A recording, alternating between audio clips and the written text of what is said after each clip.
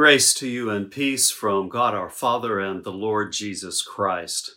It's a pleasure to welcome you to this section of our study of Paul's letter to the Romans here with the Village Church in Rancho Santa Fe. I'm Jack Baca, and this is our second lesson for the week of January 17th. I always enjoy greeting you with that phrase, grace to you and peace, because it's a phrase that Paul uses as he addresses his letter to the Romans. Because it's a letter, and because this is, in some sense, a smaller section of Scripture that we are studying now, as opposed to the quick way that we went through Revelation last fall, I think it would be helpful for us to read the text that we are studying for any particular day. So I want to read for you from Romans 1, verses 14 through 23, and then we'll read a couple of other sections as we continue on. Paul writes, I am a debtor both to Greeks and to barbarians, both to the wise and to the foolish. Hence my eagerness to proclaim the gospel to you also who are in Rome. For I am not ashamed of the gospel. It is the power of God for salvation to everyone who has faith, to the Jew first and also to the Greek. For in it the righteousness of God is revealed through faith for faith. As it is written, the one who is righteous will live by faith. For the wrath of God is revealed from heaven against all ungodliness and wickedness of those who by their wickedness suppress the truth. For what can be known about God is plain to them, because God has shown it to them. Ever since the creation of the world, his eternal power and divine nature, invisible though they are, have been understood and seen through the things he has made. So they are without excuse. For though they knew God, they did not honor him as God or give thanks to him. But they became futile in their thinking, and their senseless minds were darkened. Claiming to be wise, they became fools, and they exchanged the glory of the immortal God for images resembling a mortal human being, or birds, or four-footed animals, or reptiles. Okay, let's take this apart. This is the beginning of a larger section of Paul's letter that will take us from the 14th verse of chapter 1 all the way through the 20th verse of chapter 3, and we will not finish that today.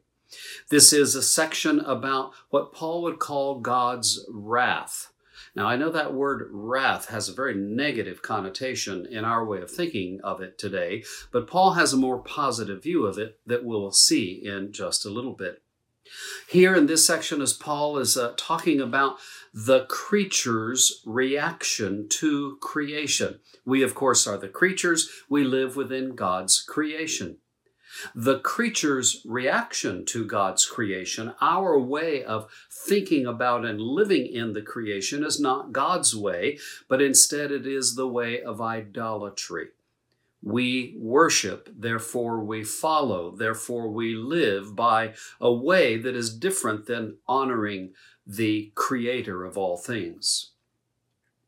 In much of Paul's writing, not just here in Romans, but all of his other letters, he often kind of gets excited, it seems like, and creates these huge, long, what we would call run-on sentences. And sometimes it's difficult to make sense of them. I say that in many ways, the letter to the Romans is like one long thought, a whole bunch of thoughts all strung together. Paul Achtemeier, the primary commentator that I'm using as we study this, says that we have a lot of subordinate clauses and sentences here for those of you who like to study English grammar. Well, let's start to take this apart, though. Paul says that he is under obligation. He is a debtor.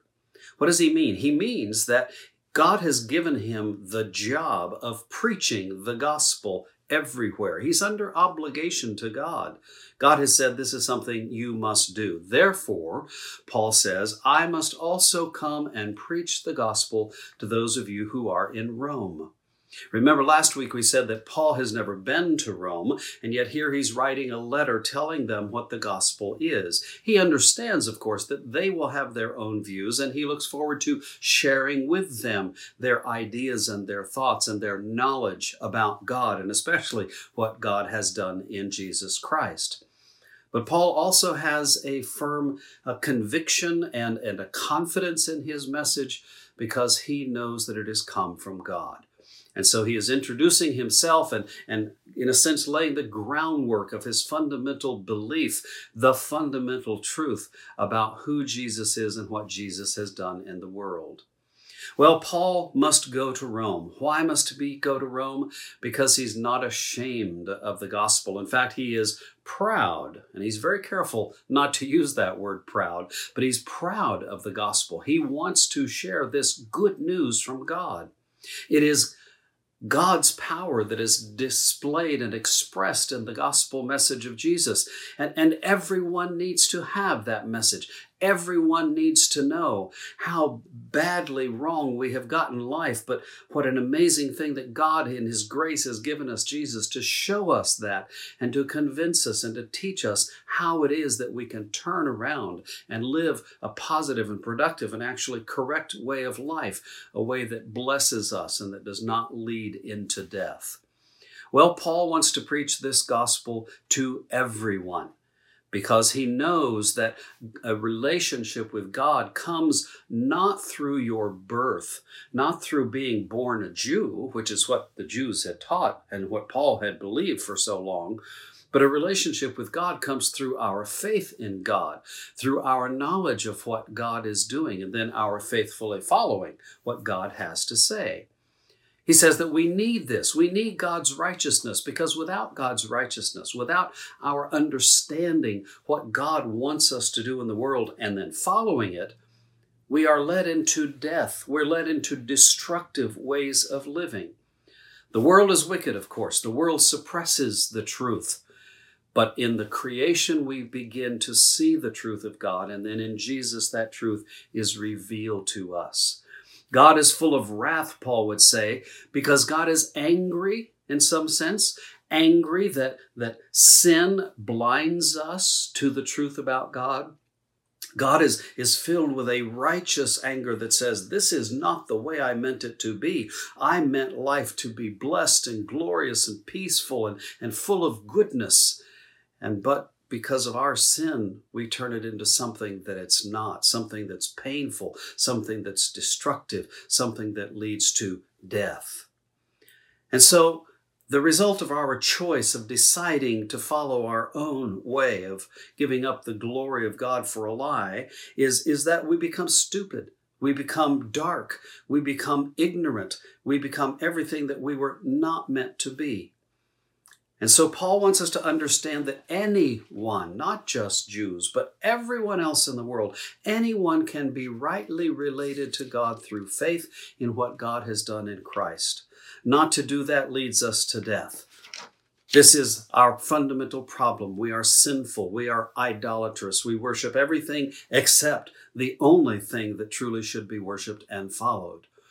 God's wrath, therefore, is actually grace. Because in his anger at that which takes us, away from him, we begin to learn the way that we are meant to go. God's wrath tells us the truth, not that we should follow our own way, but follow God's way. These are the major points of this section of Romans. Let's continue on, though. Let's read the 24th through the 32nd verses. Therefore God gave them up in the lusts of their hearts to impurity, to the degrading of their bodies among themselves, because they exchanged the truth about God for a lie, and worshipped and served the creature rather than the Creator, who is blessed forever. Amen. For this reason, God gave them up to degrading passions. Their women exchanged natural intercourse for unnatural, and in the same way also the men, giving up natural intercourse with women, were consumed with passion for one another. Men committed shameless acts with men and received in their own persons the due penalty for their error. And since they did not see fit to acknowledge God, God gave them up to a debased mind and to things that should not be done. They were filled with every kind of wickedness, evil, covetousness, malice, full of envy, murder, strife, deceit, craftiness. They are gossips, slanderers, God-haters, insolent, haughty, boastful, inventors of evil, rebellious toward parents, foolish, faithless, heartless, ruthless. They know God's decree that those who practice such things deserve to die, yet they not only do them, but even applaud others who practice them. Wow, what a list.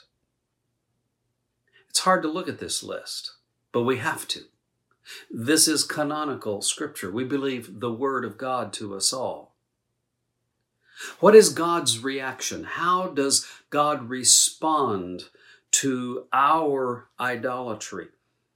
Idolatry is simply saying to God, God, I don't want to do it your way anymore. That's what Adam and Eve did. We want to do it our way.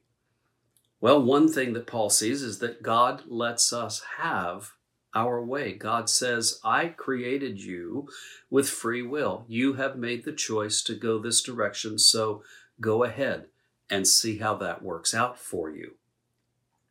Paul discusses a problem here that has become extremely difficult in our society to talk about. He talks about sexual permissiveness or sexual confusion. And specifically, let's just name it for what it is. Paul talks here about homosexuality.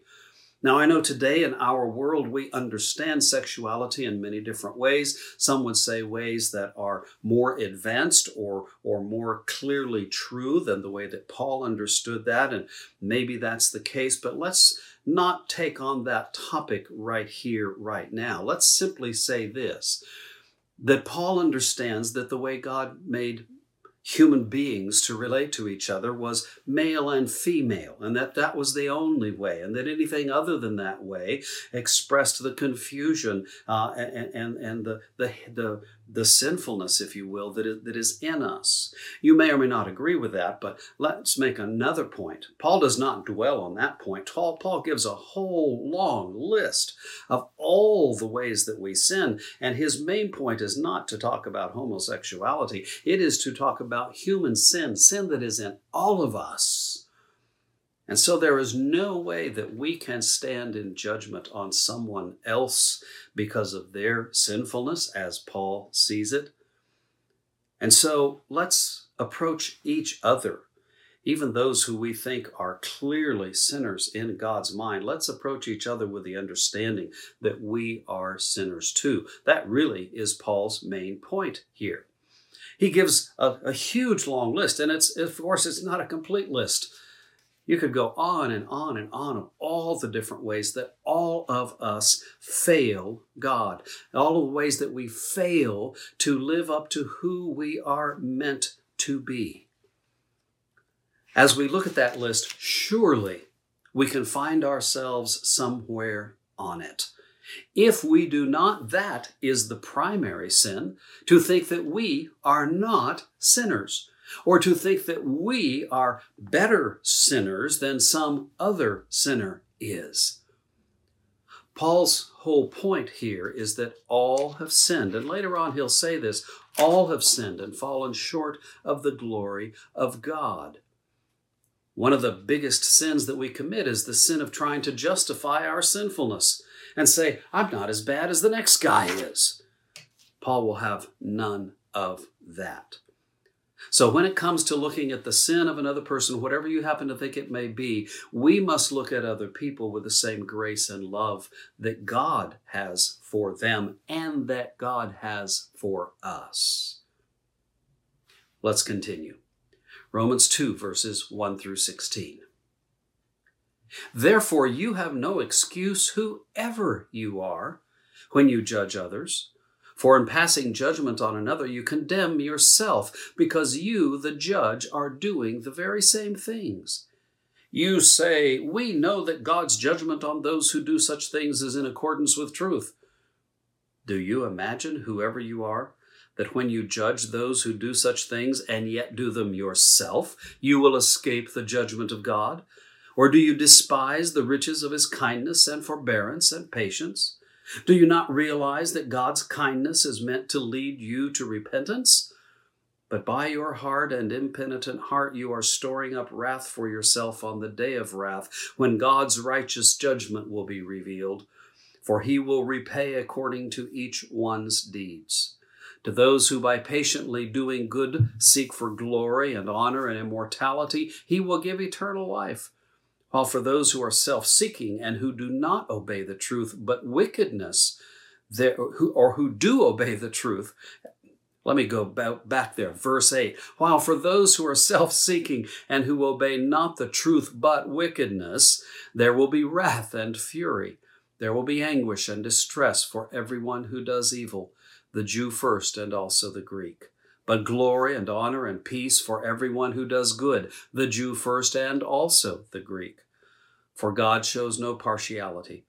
All who have sinned apart from the law will also perish apart from the law, and all who have sinned under the law will be judged by the law. For it is not the hearers of the law who are righteous in God's sight, but the doers of the law who will be justified.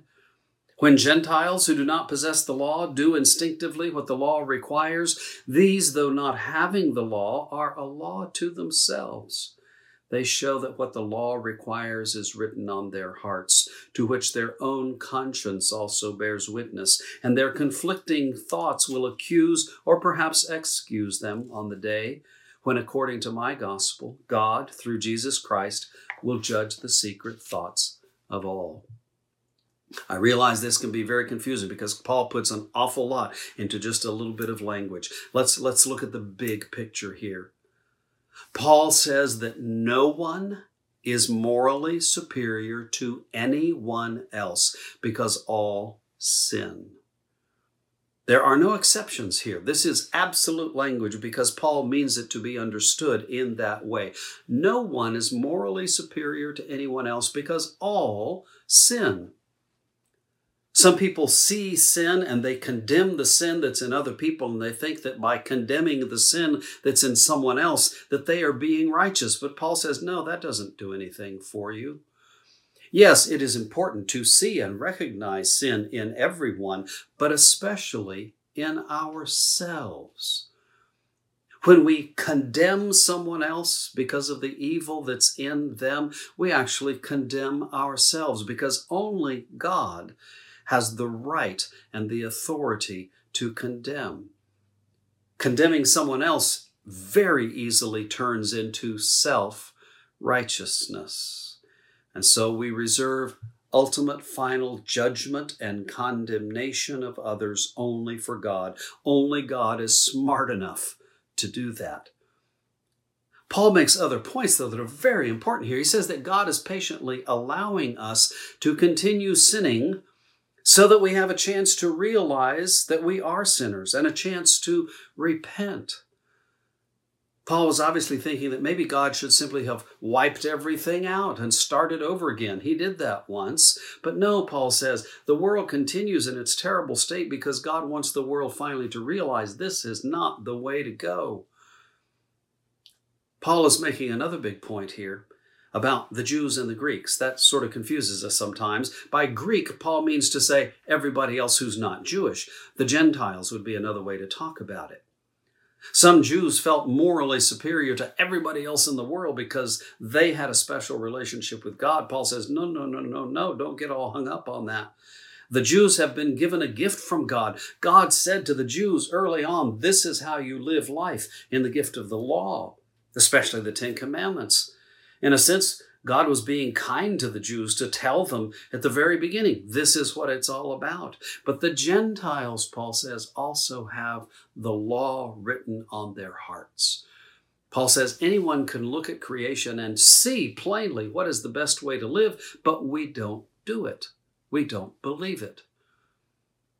The point Paul is making here is that whether you are Jewish and already know God's law, or whether you are Gentile and have a sense of what God's law is, the point is that none of us follow that law. Paul was old enough and experienced enough in the world to know by now that just knowing what God might want for us, what God does want for us, just knowing it is not enough. Those who truly know it and believe it and trust it will begin to do it. Perfectly, 100% of the time? No, of course not. But more and more so. And so Paul is building a case here, and we won't finish it today, but he's building the case that everyone has sinned. Everyone does sin. Everyone falls short of the glory of God. That's the way Paul will say it. You can look around everywhere in the world, and sometimes we say, well, that's sin, and maybe it's not. We're not even competent to judge what sin actually is. God needs to tell us what that is. God does tell us and show us what that is. The important point is to approach each other and to approach God with humility and a willingness to learn. And then when we have learned, to hold fast to that truth and begin to follow God's way. That's where we're going to leave that for today. Let me ask you to think about this. Think about what your sin is. Don't think about anybody else's. It's enough to deal with your own. You might see someone else's sin and realize that their sin is teaching you, but always turn it back in on yourself. Ask God to teach you what that is, and then God will lead you into the pathways of life everlasting with Him. Looking forward to being with you again, and I hope that you're continuing to study, continuing to read, continuing to pray. Thanks for being with me today. Amen.